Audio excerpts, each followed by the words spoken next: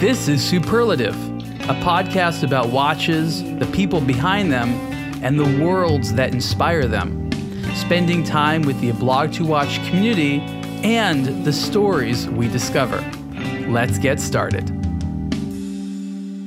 Hey everyone, Ariel Adams here with the Superlative Podcast. My guest once again is Mr. Nico van der Horst. Nico, welcome back. Thank you so much, mate. Thank you so much. Good to hear you. Good to hear you again. Yeah, I feel like I'm speaking to like a musician because you're kind of on tour, right? I am. You're kind of like speaking to me between gigs. You're doing a quick media interview. Is that what your life is like right now? Yeah, it's a bit crazy. Of course, I'm traveling for bread and Pinion as well. But there's a lot of things that are happening, and meeting a lot of subscribers, meeting a lot of people in the industry. So yes, it's a bit of a crazy tour, to be honest. I love it. I enjoy this so much. One of the things I want to talk about, which hopefully will be interesting chat for you, is kind of the evolution of what your job has become. Because, you know, this is the second podcast we've done. The other one was over a year ago. And a lot has changed in just that short amount of time. Yeah.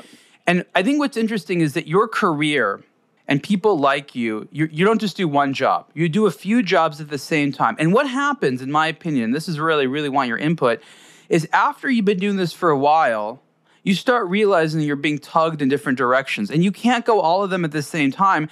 And once in a while, I'm guessing, you have to remind yourself, like, wait, what's my job? What am I doing? Am I a media influencer? Do I sell watches? Am I am I just an event host? Like, what actually do I do for a living? And I just want to know some of your initial feedback, because I'm guessing all this and more is on your mind a lot.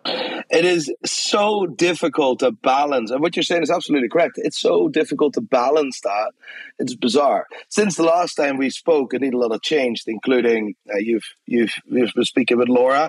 I now have an assistant that manages that. So how we do this actually is interesting, because we talk about our goals every week. Right? What do we want to achieve? And we just make it happen. And I'm not very good. I'm not a good person. I can't say no. I just can't say no.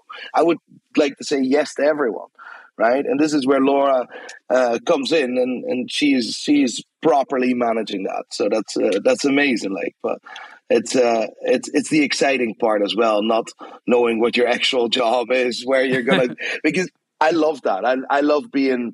Like, a lot of people can't deal with that because it doesn't give them structure. I love this wildness, right? It is very wild. List out some of the jobs. I used to do this, you know, when talking about what I do running a blog to watch, which again is many jobs, but list out some of them so people can appreciate that these are all like distinct roles that, you know, in another context would be for one human being to do. Yeah. So a public speaker, right? I've never done public speaking in my life, and all of a sudden companies and events, they come out and watch brands as well, funny enough. And then all of a sudden I had to do a public speaking event in Glasgow for the first time, and I was like, this is really scary because now I can see the people, right? Like, it's crazy. My videos are being watched all over the world. We average about 35 million views every month. No problem. I stand in front of 1,000 people and I get nervous, right?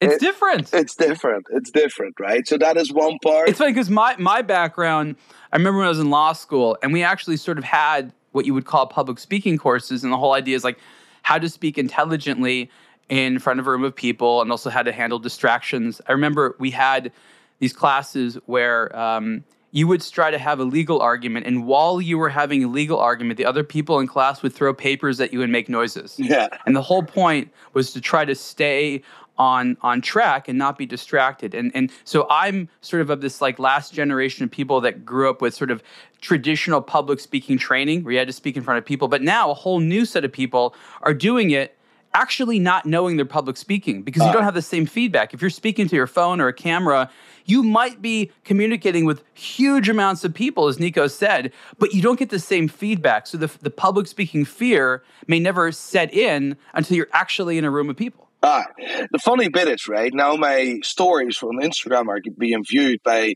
the average views is about 50, 60,000 people, right? And I put a story up. Yeah. And back in the day, we're talking about a couple of years ago, right? I thought it was the easiest thing talk to your phone and talk to the people, but I had 500 people that watched it, right? And now I find it a little bit more difficult. I'm not going to lie. I need to rethink and rewatch it 3 times. Is this good enough? It gives me a bit of an insecurity. I'm not going to lie about that. That is no, but that this is true. normal. Remember this: the way that you got into media is historically very strange. The idea that you can generate an audience with no practice, and then only later have to develop what we'll call a sense of professionalism. Like, does that content work? Is that good? It's such a strange thing because usually it's the other way around. People have to train for years to make good content before they ever have a chance to have any audience. Exactly. Now, you can accidentally stumble upon a great audience not really knowing what you did right. And then once you need to become serious about it, you theoretically can fumble it because you never really understood what to do in the first place. It was kind of this accidental success. Yeah, no, my success was definitely very much accidental. which is listen, it was absolutely 100% incidental, but now we have a great group of people and we know what we're doing and how we're going to do it.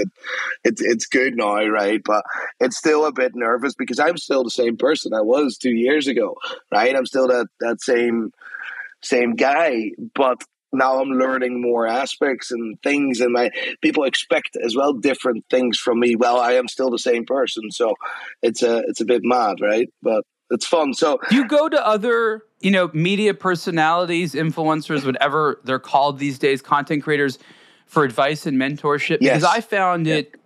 There wasn't that many in my space, and anytime I could find someone that knew a little bit more than me, I loved it. Like, what do they say to you, and what do you ask them? Give you an idea, right? Even with recording and stuff, there's certain things I struggle with.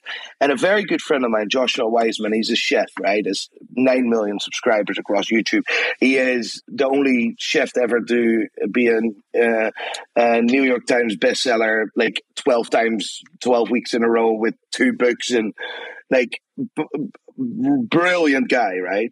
But I thought the struggles I had were like struggles because I'm not used to being on camera, or I'm not used to this stuff. And I just laid this out to him, and he says, "Yeah, it's normal, mate. There's normal problems, normal challenges. It's exactly the same as I have and everyone else has." And I'm like, right, I need to man up, right? Okay, so you said public speaker is one job, and we actually didn't even get past that. So what are some others? So, of course, I visit my big clients personally, right? Big clients. If we're buying specific watches or if we're selling specific watches, then on the big ticket stuff, I am personally involved. So that's one part. And then I can be a watch dealer again or a watch seller, right? Which I absolutely, in any way, shape, or form, every way, shape, or form, love the most, because this is where it started. This is what I am, right? So that's another part. Then every city that I'm going through now, or most of the cities I go through, I try to organize a meetup, right? So we done a meetup in Norway, and there were like 30 people, but we announced it that day, right? And then in Malta, there were like 80 or 90 people. I lost the count there. That was bizarre. So you need to be there as a person as well. And in between the traveling, we're writing stuff for a magazine or for the website. And we're running another company. And then all of a sudden today you hear on the phone that we have challenges with something in the business. So I need to run a company while I'm traveling, while I'm speaking. It's so many things. It's very exciting, very difficult. It's 11:30 in the evening now, and I just arrived here in Germany, and now I'm doing a podcast. You see what I mean? I know it never ends, and I think you hit it earlier when you said that it's hard to say no. Yeah. I think the problem is that one, you're the type of person that likes to make people happy. I think you hate it when people are upset with you. Yeah, I think that's part of what it is. I know that feeling. But another one is that you always want to grow something. You're like a builder. Yeah. And you're just excited about every opportunity because you like what you're doing. Right. And sometimes it's not a matter of yes or no. It's yes, but not right now. Like, yes, for sure, but I have a schedule that actually is good because that means I can get things done. And, it's sort of a rain check, if you will. It's sort of a polite, I would like to do this if you can wait a little bit. If not, I understand.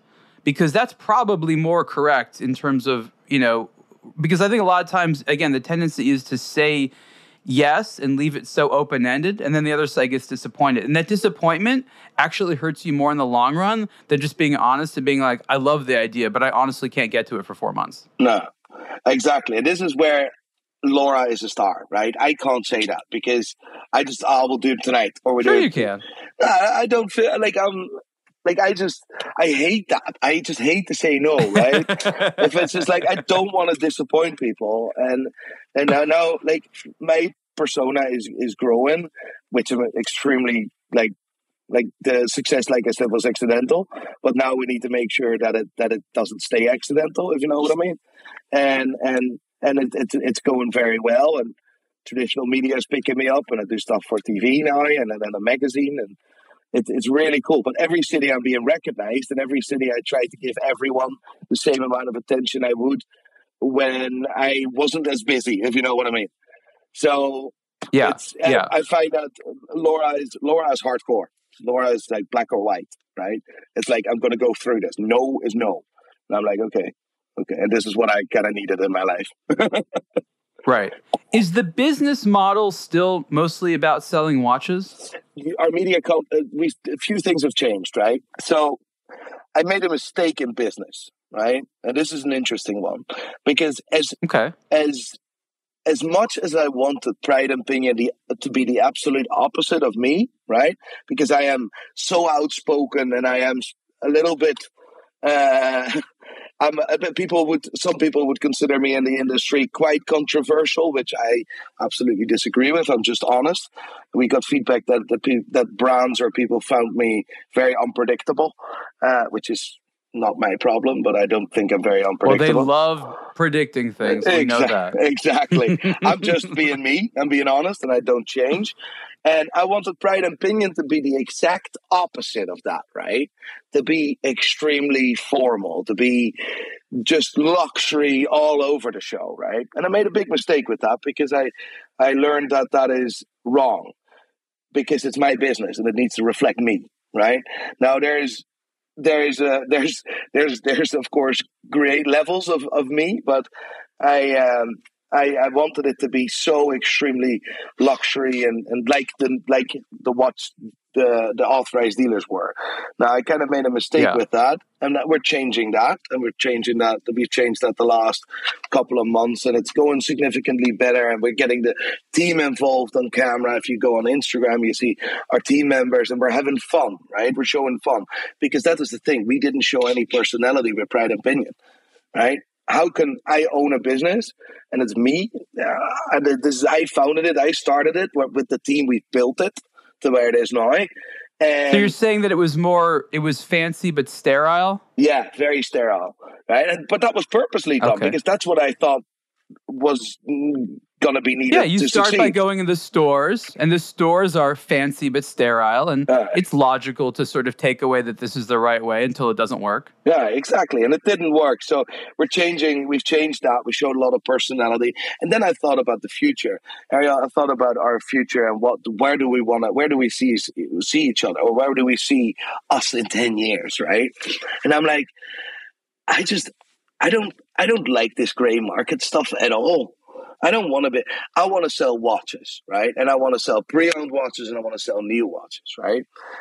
So I thought that, like, we were thinking, like, what do we want? And I just want to become a watch dealer or a watch trading company that works hybrid, that is an authorized dealer for several brands, but also sells pre-owned watches, ideally certified.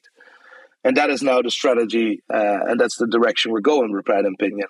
We just signed no one knows about this yet. We haven't announced this yet. 2 huge brands, absolutely huge, right? Completely like crazy that we've been able to achieve that. But there's social power that makes that happen because. So you're talking as an authorized dealer. Yeah. I want to be a hybrid between authorized dealer and selling pre-owned watches. Yeah. Sure. Now, I want to talk a little bit about this website redesign because you said something interesting about how your initial idea about what would make sense didn't, and that's good. You experimented and you're learning. But functionally speaking, how do you add that personality? You mentioned that the content didn't show personality, and you're probably correct. But now what is it that you do? What is the goal in terms of, is it a design thing? Is it about the content, like the videos you create? Like, what is it about? Right. So this is how I think, right? And maybe I've said this in the last podcast, I don't know. But I need to add value, right? I need to add value. And I can either add value by teaching people in an entertaining way, right? Because education via entertainment, that is the easiest way to teach people things. And that is how YouTube is. That's literally what YouTube is, right? That's how we do it. And it's incredible. And it worked, right? Now, I don't want to be as outrageous as we are, or supposedly we are on YouTube on Pride and Pinion. So I want to level that. But the key here is to understand that we need to add value first before we're allowed to make money. And if you're add enough value, then you're allowed to make a few quid, right? So it's all about education, and I want to share the news. I want to do fun stuff. Wrist shot. It's Wednesday today. Wrist shot Wednesday. I want to see everyone's wrist shot on Instagram with a story, and the best wrist shot gets a free watch roll or whatever, right? Being engaging, being there, and showing some personality and adding value. I think that is now what we actually do with Pride and Pinion. So that's very interesting you mentioned that. And what I actually think about is the way that we used to have DJs on the radio. And the idea was that most of the DJs had access to the same music, right? Like very back in the day, it was like, what music do you have? More recently, it's everyone more or less has the same music. So why would somebody listen to one DJ's broadcast versus another's? And that's their personality. That's them being a good host. Exactly. Like what you said is adding value. So the challenge, and this is where I'm interested, is you can't be the DJ at every party all the time. No. How do you take what you do and somehow hire other people to be, I don't want to say mini Nicos, I don't want to insult them, but it's like they have to come at the content with the same mentality as you, being them, but maintaining that right chemistry. And mind you, this is one of the biggest challenges of personality-based businesses like yours and like mine, for that matter, where people listen to you not because of the information you have, not that it's unique. You know, other people have your watches, other people can get watch news, but you know, or can give watches. Where your added value comes in is great, but can you scale that to other people? I think that's the interesting thing. And for you, I'm just curious. Obviously, you've broached this before, but what is your strategy, or what is your current thinking about this idea of hiring other versions of you that aren't you but are close enough? I would actually counteract that, and basically, I don't really. What you're saying is absolutely correct, but what I want is not another version of me, right? If there's 10 people in a row, there's 3 of these 10 people that absolutely hate me. Right? That's always the case, right? Well, I mean, just an engaging personality. Not a copy of you, but someone else who can speak in an engaging way that commands attention. So for me, our team is based out of complete different personalities, right? And we have literally focused on specific personality, completely different. What is really calm and collective? So we have a Mark. Right, Mark is very young. He's very eager. He's a great talker. Right, that's Mark. Then we have Gavin, an older guy. Is very formal. Very worked for was the protect specialist for 15 years. Right, and then we have Graham, and then like a complete different personality from Gavin. Then we have Connor. Connor is a bit of a joker like me, right? So we have different personalities, complete different personalities that all together. We have Kieran as well. We have Kel. We have several people, but also on the camera now, right? That all coming together. And to give you an idea, there's 10 people that buy a watch, right? There's 2 people from the 10 or 3 people of the 10 that would never buy a watch from me, but would like to buy a watch from a person like Gavin, who's very calm, very collective, very serious, right? Very formal, right? So say there's 2 more people that wouldn't buy from Gavin, but that would buy from a personality as Connor, right? So it's the superhero sales team. That's the idea. Yeah. So none of the sales guys have the same experience, are in the same age group. They're all we all try to balance that perfectly so we can speak to a wider range of people. And this is how we've actually hired, right? And this is how we now are on camera, right?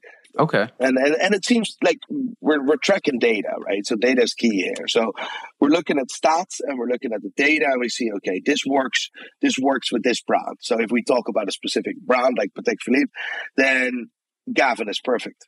Graham is perfect with Tudor, right? And you see that literally in the video stats.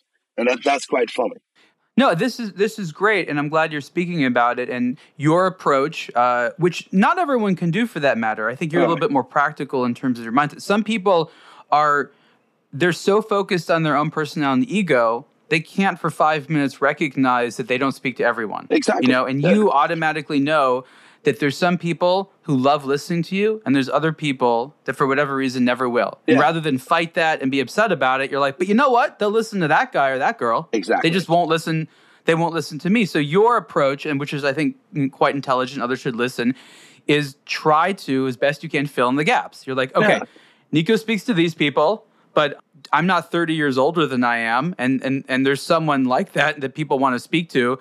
So of course, you can't have a salesperson for everyone, but ideally, Pride and Pinion should have a personality that can engage with not all, but many different types of watch buyers, right? Exactly. And that is what I figured out, right? But the only way to figure that out is just being honest and truthful and say, okay, we're not good enough at the moment.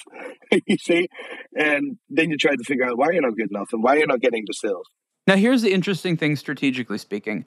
We live in a world right now, which especially in your space, dominated by the entrepreneurial spirit, which is good, which has allowed business models to be created. I mean, I think that's what's great about it is the entrepreneurial drive allows the invention of not just personalities like Nico, but the business models that you're creating and you're evolving over time, which is excellent. But there's a downside. And the downside is it's very difficult to retain people because the moment they feel like they can do it themselves, sometimes they try to, for better or worse. So the question is, what is the tie that binds all of you? You have your different personalities, but what is the common string which holds you all together so that you feel that you're better doing it as a team than individually? And I'm not trying to say that any of your team members lack loyalty, but it is common where this type of thing happens. And I think that any person like yourself wanting to invest in people also wants to retain people. Yeah. And I think it's really crucial because the ability to scale a network such as yourselves has not yet been proven. You're absolutely right there. The good thing is that we communicate with our team, right? And the work atmosphere that we have is something that I would consider as unique, right? We have a lot of fun together as a team. And besides that, the people are well paid, right? Which they can get well paid in other jobs. They won't be able to there's not an atmosphere like we have in our office. It's just simple as, and that is worth a lot. I would actually say that a lot of our team are friends with they're literal friends. Like they go out in the weekends, they go out together, right? And that's funny to see, right? Because I'm somewhere else, and then I see the whole team in a photo together, and that is something that is I think unique in its way, shape, or form. But this is also how we run the company, right? Because it's a we job. I founded the company, but as a team, we've built it together. And this is why we barely have had people leave in our business, because there is not just this atmosphere, but there is also a lot of potential for growth. Because as a leader, I stand up in our boardroom and say, okay, what are we going to do? And what do you think? And we just vote on it together. It sounds really stupid, but it's maybe unheard of, but it seems to work for us, and everyone is involved in every decision we make. No, thank you. I mean, your company is still young and things will evolve, just prepare for that. But I think this conversation is so salient because the alternative is so vastly different. What I mean by that is in the watch area, let's say you want to work in the watch industry. Most of the traditional jobs are by currently corporate-owned companies or very sort of conservative old-world companies, whether you're at a watch brand or in retail or something like that. And that type of job experience has a lot of downsides. I'll just sort of say that. And then companies, again, like a Blog to Watch and the other media space, and then sort of some of the more digital-focused retailers like Pride and Pinion, have innovated by offering a work environment that is an alternative that is so vastly different. Now, obviously there's going to be more stability at the corporate-owned ones, but their work environment is so less fun or comfortable or human.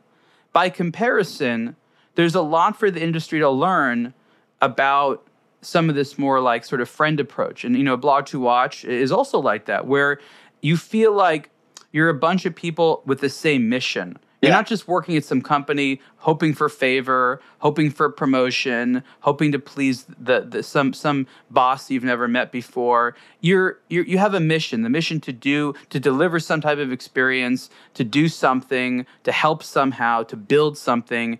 And it requires, a lead personality to create that vision. And I guess that's my next question, is when you tell them, what are we building? What are we doing? Obviously, you have a lot of very practical things to say about sales, like you have to add value. I think that's like sales 101. But what else do you try to do in terms of building the vision that obviously people are subscribing to?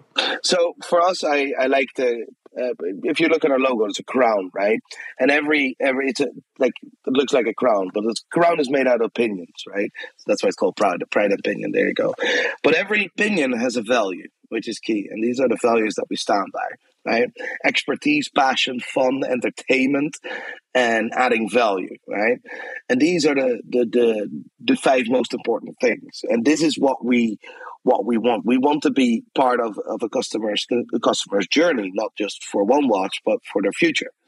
And this is really, really important. People buy from people, and I will never, ever put a sales script in front of anyone. This is what you need to do. This is what you need to do. But what I do ask from my team is, instead of just selling a watch and delivering a product, or sending a watch or sending a product, right? With every single sale, think about one thing and one thing only. What extras can you do right now for the consumer?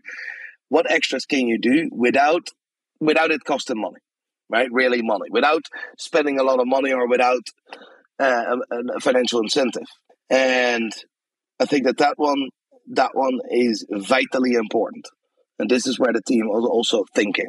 Does that make sense? No, it does. And I actually want to hear more about what they ask you, because I think there's one thing to tell them how to do it. Another thing is when they come to you with, I don't want to call them problems, but situations, and they're like, Nico, how would you handle it? What are some of the types of situations that you have to help mediate, resolve, or just advise on a regular basis? So on a regular basis, of course, we're talking about, we're never talking about sales strategies, right? Because that's not relevant. And their sales guys, I shouldn't be, we don't tell anyone to do their jobs. But what we see is more specific watch-related challenges, right? And what do you think of this? What do you think of this? And pricing, right? That's a big thing. But the team is very self-sufficient, and with Stephen is my MD. Stephen, he runs the company now, so I'm not the MD anymore, and that allows me to lay out the next phase of our business, Pride and Pinion 3.0, and I built the stones and I built the foundation, and then Stephen builds the rest and maintains it. It's like a house. So I don't have the direct challenges anymore, luckily, right? I do in conversations with Stephen, but that is also always about resources. Let's put it that way. But you're still the mentor in chief, though. Yes, I am, and I always push for resourcefulness, right? And it's hard when you're a privately owned company without any investors. Sometimes. Let's put it that way. Hi, I'm Ariel Adams, founder of A Blog to Watch, with a message from eBay, a platform I probably use daily. Make sure your watches are the real deal with eBay Authenticity Guarantee. I believe it's the first and best service of its kind that protects your luxury purchases and checks each watch individually at eBay's highly reputable authentication partner, Stolen Company, in the United States. From band to bezel, their authenticators ensure each wristwatch matches the eBay listing and is the real deal. Authenticity guarantee is also very fast. Once authentication is complete, your watch is securely delivered via rapid 2-day shipping. Surprisingly, eBay's authenticity guarantee service is free for all watches priced $2,000 and up. No one should buy a luxury item without an authenticity guarantee. Do what I do and check eBay before each watch purchase, because everyone deserves real.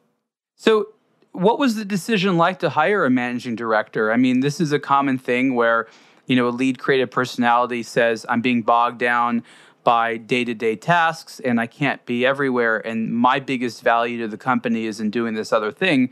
But ceding control is a delicate matter. It is. And I just sort of wanted to hear, in your opinion, when is it the right time to do that?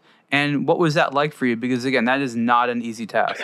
No, the right time to do it is when you realize that you're not good enough for the job. Very simple. When you know that there's people that are better at that job, that's the moment you need to start looking for someone that can take over your job. Stephen is significantly better in structure and processes. He's experienced with that. He ran several authorized dealers across the UK as the main manager. He's very, very, very good with the team. Right. I'm everyone's friend, right? And that is a blessing, but also a curse, because you hired a bad cop. Yes, exactly, right? So it's a really good balance there. But Stephen is so smart in protocols and has so much experience with that. Ariel, I have no experience in running a company of this size. Stephen does. And that is the moment when I realized I'm just not good for this. I'm not helping the business in any way, shape, or form. I need to be working in my strength, which is creating or growing the business rather than maintaining the business. I hired Stephen. Thank you for explaining all that. I think that was very prescient to sort of explain that you do it when you realize that you're not good enough to do the job properly and that there's people that rely on it being done better. Yeah. I have a couple of interesting questions about that. Obviously, a big part of your business is, your media and your media outreach. Is that part of your hiring process? Do you tell people, hey, we're looking for so-and-so, or do you actually hire a lot more discreetly than you produce media? We hire quite discreetly, right? But we also, the people know, the people, we are very transparent. If you're not very comfortable in front of a camera, then we're going to have a problem. Right. But it is what it is. But you know what? The team that we've hired a good few new people in the last couple of months. Right. And none of these guys were uncomfortable on camera, and it was never a conversation. The funny bit is, or the challenge was getting the first people that we've hired that were never used on a camera, but still saw me floating about, right? To get them in front of the camera. So we had we needed to do a lot of, not training, but practicing, if you know what I mean. Interesting. Yeah. I do. I have some advice, if that's okay, because maybe you know it, but it's, again, as I listen to you speak, I think about stories of others and mistakes that you might want to avoid that you wouldn't necessarily know about. And it is a sort of CEO problem that can happen. And what you do is you hire someone who you think knows stuff better than you, as you mentioned, process and systems and stuff like that. And then they come in and you start to feel like, okay, they're handling stuff.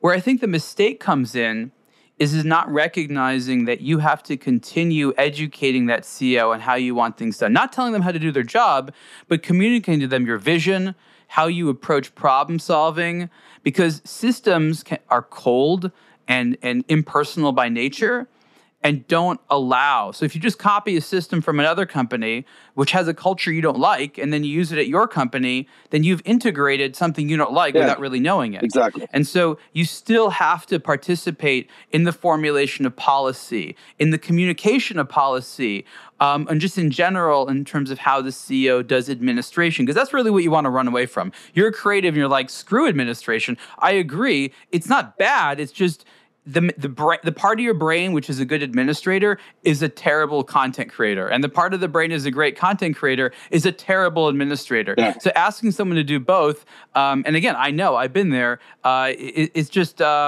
it's not fair, right? Because it's bad for everyone involved. Exactly. And so I hope I wasn't trying to like tell you how to do things because I've seen that before. Ariel, I love hearing this stuff, right? Because this is going to help me. I have no experience in like I started the company 7 years ago, and it was just me, right? And now all of a sudden we have so many people, and we have a media business, and we have this business, and it's just going left, right, and center. And I don't have experience with this, so like you've seen more things, you've been involved in with significant people, more significant people, smarter people. You're a very highly intelligent guy. I mean, I can only learn from that, right? So I appreciate that very much. And you're absolutely right. This is something I have not, I've personally not really thought about. So I'm taking that one on board, and I'm going to do something with that because we looked at processes. How is it done somewhere else? But why are we changing something that worked to make it easier, but make it more corporate? Why are we going to go in that direction? That's not our DNA. You'll have to fight your admin more than you want to, and it'll result in a better thing. But what you actually have to do is say, don't do the easy thing, which is copy the process which already exists. Do the hard thing, which is adapted for our needs. And that adaptation requires meetings and listening to me and being creative and all the stuff they hate to do. Because as process people, they're good at applying processes. Coming up with new ones, that's out of their wheelhouse. So the funny bit is, we hired a social media manager, right? And Ariel, I never wanted the social media manager. I didn't. It's like, we do this ourselves, right? But we needed a social media manager. We had to, because we couldn't, right? With the strategy where we wanted to go with Pride and Pinion. And like I said, I made that mistake where I thought it needed to be so extremely the opposite of me. I was like, I can't do this anymore. I can't do 900 things at the same time. So we hired a very, very clever guy, and he's very good. But he's used to things a certain way, right? He's done the job before, obviously. And I was like, right, I don't know how to tell him this, Stephen. But like Stephen, my MD is like, Steve, I don't know how to tell him. But we need to go a different direction. So please, Stephen, tell him.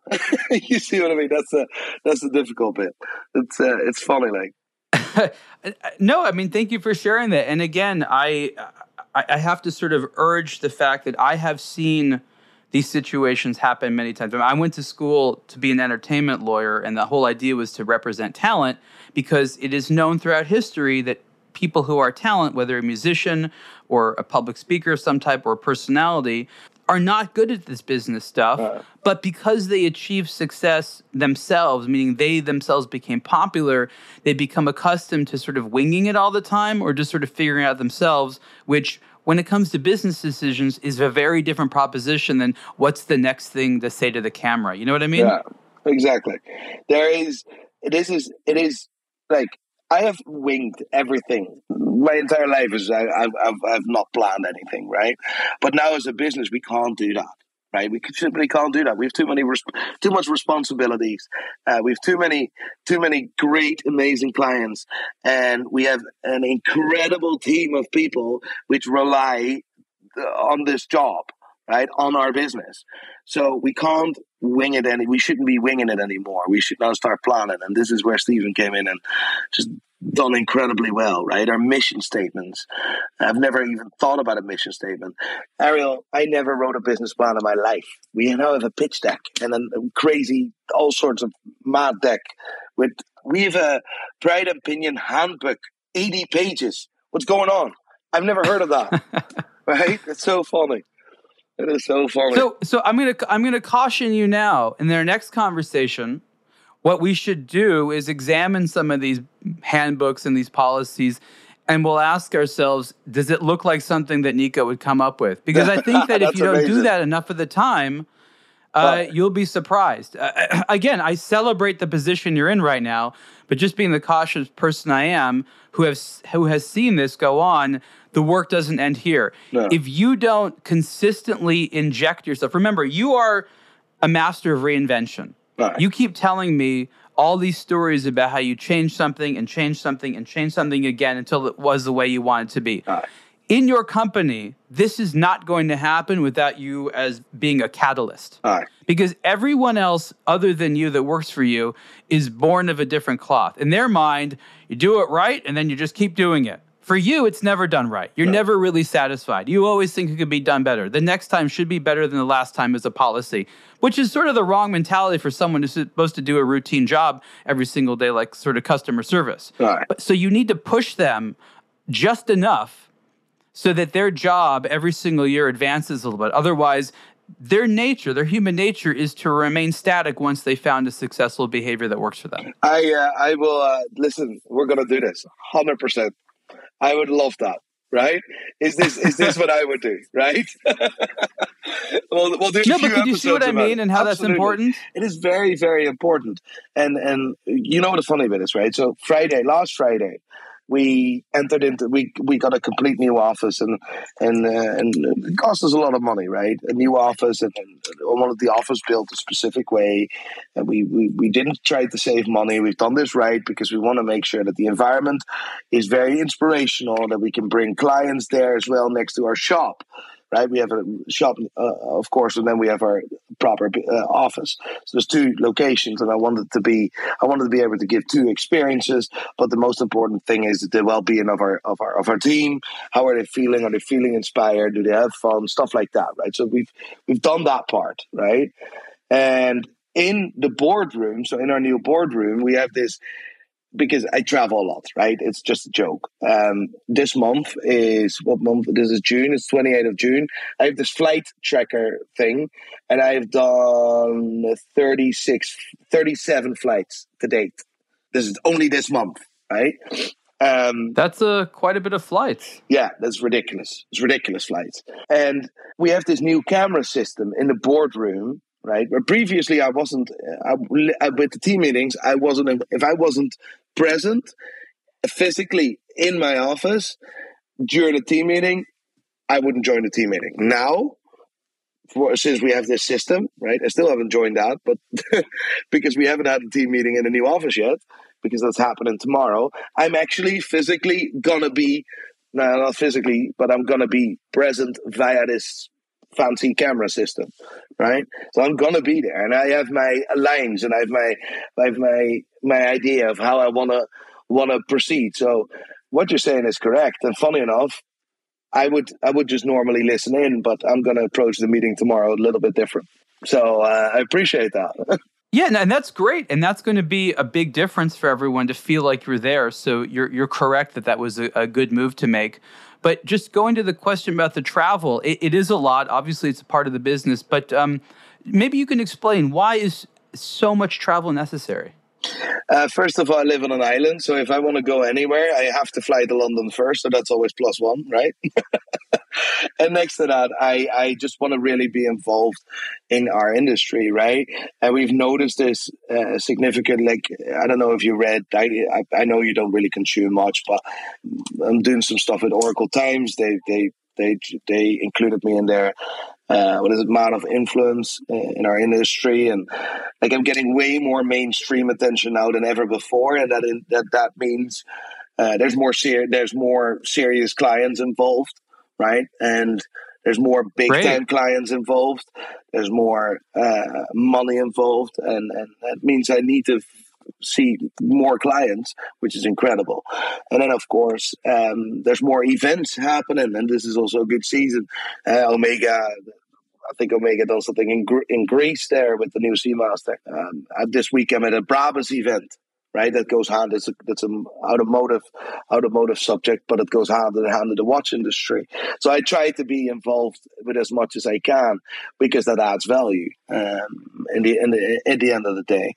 So there's a lot of events and a lot of client visits, and that's where. So let's break this down because I think it's important. So you say it adds value, and I'm hearing it at least in two ways. One of those ways is with the people you sell watches to. Yeah. They want to see you. Yeah. So you want to reach out to the people who are your big customers. They need the personal relationship. That's how business is done. That totally makes sense. But then you said something else which is interesting, which is from a media perspective, I'm guessing your content might do better, might be more engaging if you're out somewhere doing something as opposed to being, a talking head in a room somewhere, which is sort of how you got started, right? Yeah, because exactly. that's the beauty of the digital media is that you can be anywhere. Now you found that you need to be more mobile, even though you started this being able to do what you do from anywhere. Right. So that's the key, right? To understand if your restaurant is famous for your burger,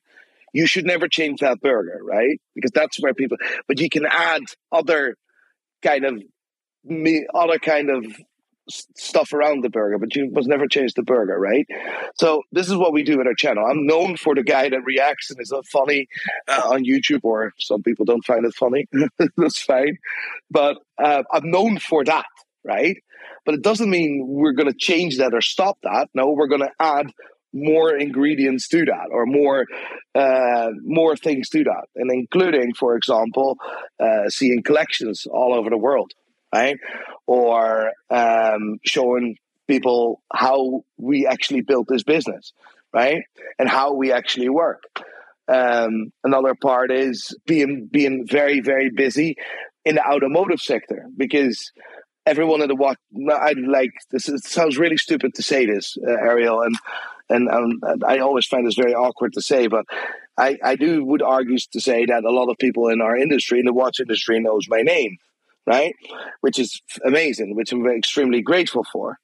But there's a lot of industries that go hand in hand with the watch industry, which do not know my name. And for me to go and always make watch content, which is, of course, where it all started, which is important, we're just going to add some automotive stuff there as well, because that is very close to my heart. That's my passion. And it gives us another opportunity to funnel or to show people what we actually do at People like Pinion. cars. Yeah, people like cars. People like watches. I mean, the automotive world is also for grabs. I don't want to do any business in the automotive world, but if we do more content regarding cars, that will, in the end, funnel more people towards watches. And that's what we want to create. We want to create more risks than there were before, because we create the risks where the brands can sell the watches on. I'm going to ask a sideways question here for a minute, and I'm just curious your opinion on this. Now, you have a very special strategy as a store. Yeah. Every store needs what they call foot traffic, which in the digital space is a little bit unique. And getting ongoing traffic is the goal. You don't have people come into your store. You're not going to sell watches. You're not going to get new customers. Once you have new customers, there's a different mission you have to maintain that relationship. But you still need a lot of people just stumbling upon your store. And if you're on a street corner somewhere, people will inevitably walk or drive by. If you're a digital platform, your website might as well be in the middle of space. Unless someone is specifically going there, they're going to miss it. So Nico's strategy is to have a media company which is responsible for getting and keeping attention, and that interest can be funneled to the store. Now, here's the question. There's others out there, lots of other digital-first stores who will never or can never do your media side. No. What do you think for them should be the answer to getting traffic? Do they have to is it a lot of advertising? I mean, again, that benefits others like a Blog to Watch, or are there other strategies? Because all of them will need to have this traffic, and without a scheme, if you will, they're not going to get it. Like if I wish I could answer that question, like I wish I could, because then I would be double successful. We're still trying to figure that out. How can we funnel people? How can we get more traction and not using social media as our main our main source? Because of course, social media, and we're doing incredibly well, and we sell a lot of watches every day, and this is all because of social media. And we've never spent a penny on advertisement, and it worked, right? But I'm also trying to figure out a way to do this differently. Now, I think I have found this way, and I found something that I'm actually creating. So I've been working on that for 6 months. I'm going to launch this by the end of July, hopefully, end of August, hopefully halfway July. You just need to be creative, right? And maybe it doesn't make sense now for this podcast, what I'm saying, but you need to be very, very creative. And I don't want to spend money on advertisement, which I think big businesses should, right? But I just wanted to find a different angle, different way, because and there is a way which I think will work and will actually add value to our industry and will promote our business at the same time. And it will not cost money, but it adds a lot of value to the end consumer and therefore to us as well. And I can't say it's mad, but it doesn't make any sense now, but it will make sense in 2 months. Honestly, we'll go on this podcast. Okay. I want to go through this with you on this podcast again in 2 months. Okay, so we're going to have another conversation about this thing you're excited about, but just can't talk about right now. Because I'm trying not to use social media, and there's a different way other than social media, but it is phone related. The long story short, I can't say it, but it is very interesting. No, it's good, and I think that's we'll end this part of the conversation on this point, that the social media platforms, the channels, if you will, that Nico relies upon, have a built-in unpredictability in the sense that they can change how they work or what they do in an instant, and there's no recourse. And I'll tell you a story. A couple of months ago, the Blog to Watch Instagram account was taken down for a full 7 days, a full week, due to a technical error on behalf of Instagram. We even have an email from them saying it was a technical error. So by no fault of our own, our Instagram account is down for an entire week. We have to ardently pursue this matter to get it reinstated. Again, trying to figure out what we did, which ended up being nothing at all. And we had, again, zero recourse. And this was, again, if we relied on the Instagram account for the entire company, this would have been disastrous. Yeah, exactly. And there's not a thing that we could do about it. This type of danger for a business, your business. It's not a joke. It's not a joke. So there's a lot of watch companies, and we're talking about solid jewelers, that when they put a name Rolex in their description and someone flags that account as saying counterfeit, Instagram or Meta in this case just says disabled account, done, right? And this is a computer, and you cannot speak with a person. It's not impossible. You're speaking to a computer, and a computer can't make that decision. Doesn't see the difference, right? So I'm sure you would rather pay if you could pay a reasonable fee to use their services, get their outreach. You'd probably happily do it. Yeah, exactly. And this is what with the Meta verified now recently. I think they introduced this blue tick that you can buy for like 12 quid or something. And I highly recommend that, because then all of a sudden you speak to a human, which is quite handy when there's a problem. And as well, the first month that Meta has done that, they made about 800 million, which is insane amount of money. But I'd rather pay for that as well. But social media businesses, including ourselves, we're very reliant on social media, and I'm trying to figure out. Like, I'm always have doom scenarios, because I wouldn't be a captain. I wouldn't be a good captain of a ship, right? The ship is the business. I wouldn't be a good captain if I can't sail my ship out of a storm, right? And if that storm means social media is down, or we've lost this, or we've been hacked and our accounts are deleted, where's our business then, right? So I'm trying to figure that out, and I think I found a way, and that's quite interesting. And that will help promote the business. I can't wait to hear it. I'm in no rush, but I'm genuinely enthusiastic to hear it, because it sounds like you're doing something new, and that's what's necessary. This is still the age of great experimentation when it comes to all this online marketing stuff. Yeah, exactly. So I am. This is going to be. I hope this is going to be. This going to be equally as big as Pride and Pinion, or what we've done with Pride and Pinion, and it will add value to a lot of people and a lot of businesses in the future. So no one knows about this. I've worked on this. It's the first time I ever publicly said that something is happening, right? Because we've worked on this for about 8 months to date. So well then I guess the superlative audience will hear about it relatively soon. I will launch it. I'll promise you I will launch it with you. Right? Okay, Nico, that sounds great. In our remaining minutes, I want to move to a different line of questions here related to some of the things you're learning when you're going out in the world and meeting with people. And the watch industry is entirely reliant on perception, right? People have to look at these things and have a perception, have an emotion, which makes them want to learn about, wear, and ideally buy these types of items. And this is a changing culture, right? Tastes change and things like that. As being someone right there on the ground, shaking hands and meeting with people from highly sophisticated collectors to novices, what are some of the things you're learning about not just what's popular and what people like, but also some of the changing areas in people's sentiments, the way that they perceive brands? Just, again, talk about what's happening right there in the communities. What I hear today is and Rolex is always the first name that everyone always talks about, and where I'm going to talk about. What I hear is an unfortunate trend that people are just getting absolutely done with Rolex and the way the authorized dealers treated their customers, and it's now becoming very concerning, right? And then I'm quite close to London, right? This is a big one. Right. And now for the first time, I heard watch dealers and jewelers, actual jewelers, struggling with sales. And it's got nothing to do, of course, it's a small thing to do with the economic situation, but just because the customers don't want to buy any watches because they can't wear them anyway. Right. This is a really concerning thing, right? That last bit. That's really, really concerning.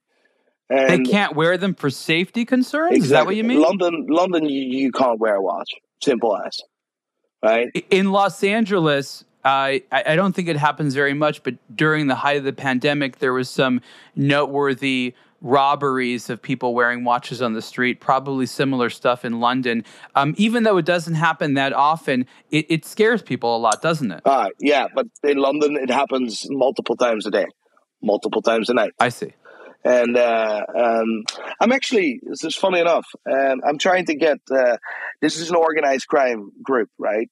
And we've, together with, because we have a lot of media reach, we've got, not a police force, but someone that investigates this. They asked our help, maybe if they want to use our platform. And of course, these guys told me a few things, and it's an organized crime group. Right, and they all work together. They're all in this together, and I would love to have one of these guys in front of the camera sometime and just like, what is going on here, right? And just get these people to talk about this, because this is. You want to interview the criminals? Yeah, and the reason for this is because I want to expose that for the way it is, because it's costing jobs, mate. It's not just money from rich people, what they say, because that is the feedback I've heard. We're taking a watch. These guys have a lot of money, and we're just taking a watch. That's a lot of money for them as well. But they don't realize what it actually on the back end causes. Like job losses. You mean criminality is wrong and causes all kinds of downward issues? No. 100%. But what I'm trying to figure out, right? You can complain about an issue, right? Everyone always complains about issues, but never tries to find a solution, right? Not that I know, but at least to try to figure out. It's like, I want these guys on camera. I want to see this. I want to follow these guys. If I had the money, I would hire several private investigators and just get this followed, and then just get them on camera and then get them on the point to talk about it, right? It's like, and then confront them. I would love to do that, but I do think it's very dangerous, to be honest. But it is a big, it's happening every night, mate. It's bizarre. It's bizarre. Okay, so you're learning that people are worried about wearing Rolex and the crimes, but other watches aren't really being taken, are they? It's basically just Rolex and a few noteworthy things, maybe Royal Oaks. I don't know. AP, Patek. These guys are getting so well read into this industry. It's like some of them are highly specialized apparently, and they know what someone else is wearing, and they'll follow you and they'll hit you. It's bizarre, mate. It's bizarre. You're right. It's definitely an issue. Anything on the more positive or optimistic side, which you're learning, because not everyone lives in cities where that's an issue. London obviously is trying to overcome that and other problems that are well aware of the law enforcement there. But just in general, there's so many new watches coming out and so many changes in prices and tastes, case sizes, designs. I'm guessing you're seeing people wearing lots of bright colors. That's something that I love to see. Case sizing going down. I love seeing that. Right. Gives me another reason to lose a few pounds because I want to wear some cool watches. I see a lot of brands popping up and doing some really unique stuff, right, and cool stuff like what Rolex was doing. This is nuts, right? I mean, it's just crazy cool stuff. Right, I see that the watch industries, the brands are starting to have a bit of fun again, right? And I like that. I very much like that. I'm looking forward to the new Pelagos 39 that's being introduced on Friday that no one knows about, but it's going to be blue, and it's not very original, but whatever. Like it's just it is cool, right? It is cool. I like it. I like that stuff, and I see a lot of cool stuff.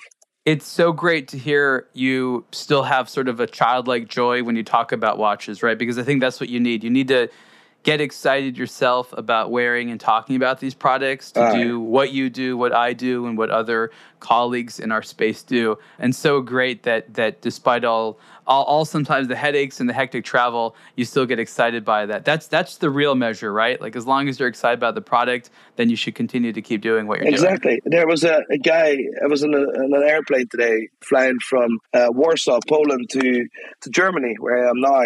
And there's this guy sitting next to me with a lovely, like really, really cool watch, right? It's a 16800, right? It's the first Submariner date, right? Right. And this guy told me this passionate story about like he got this watch when he was an older gentleman, right? He got this watch and he was so passionate about that. And it's like, he didn't know who I was. It was an older gentleman. And I was like, I love that. And I could just talk watches with this guy and I could just hear his story. This is what I love, right? The stories that people have with watches. And this is why our industry is so beautiful. Name me any industry that has a history like ours. Name me any. Name me any industry where brands are like 200 years old, because I can't. I mean, the more you get into the watch industry, the more you see how sort of strange it can be, for better or worse. But it is a weird industry that you have to get to know slowly over time. Nico, we're out of time for this chat. Remind everyone where they can find you and Pride and Pinion on the internet. PrideandPinion.com if you want to buy or sell your watch. And my personal Instagram, Nico Leonard Vanderhorst. VANDERHORST, and if not on YouTube, Nico Leonard. I'm very proud of myself. I've not used any bad language during this podcast. I do this specifically and only for you, Ariel, where I specifically watch my language. So I'm so glad you have this outlet. Isn't that nice? It's amazing, man. It's amazing. I appreciate you very much, and you're doing great things. And I'm really looking forward to seeing you soon. Are you going to be at Dubai Watch Week, or are you going to be involved in any events? I will. Yeah, I will be at Dubai Watch Week. Yes, I'm gonna be there as well. The funny bit is it's about 2 weeks before my beautiful wife is giving birth to our second child. So I hope that will all fall together nicely. But I'm gonna be there. So that's okay. Amazing. We'll talk kids, we'll talk watches, and we'll talk Dubai. Everyone, this has been another Superlative podcast with Nico Vanderhorst. Nico, thank you so much. Thank you, Ariel. Thank you for listening to another episode of the Superlative Podcast. Support the show by subscribing and rating it on your preferred podcast platform. For questions, comments, and ideas, please email the show at superlative@ablog2watch.com. For the latest in watch news, reviews, and culture, visit ablog2watch.com.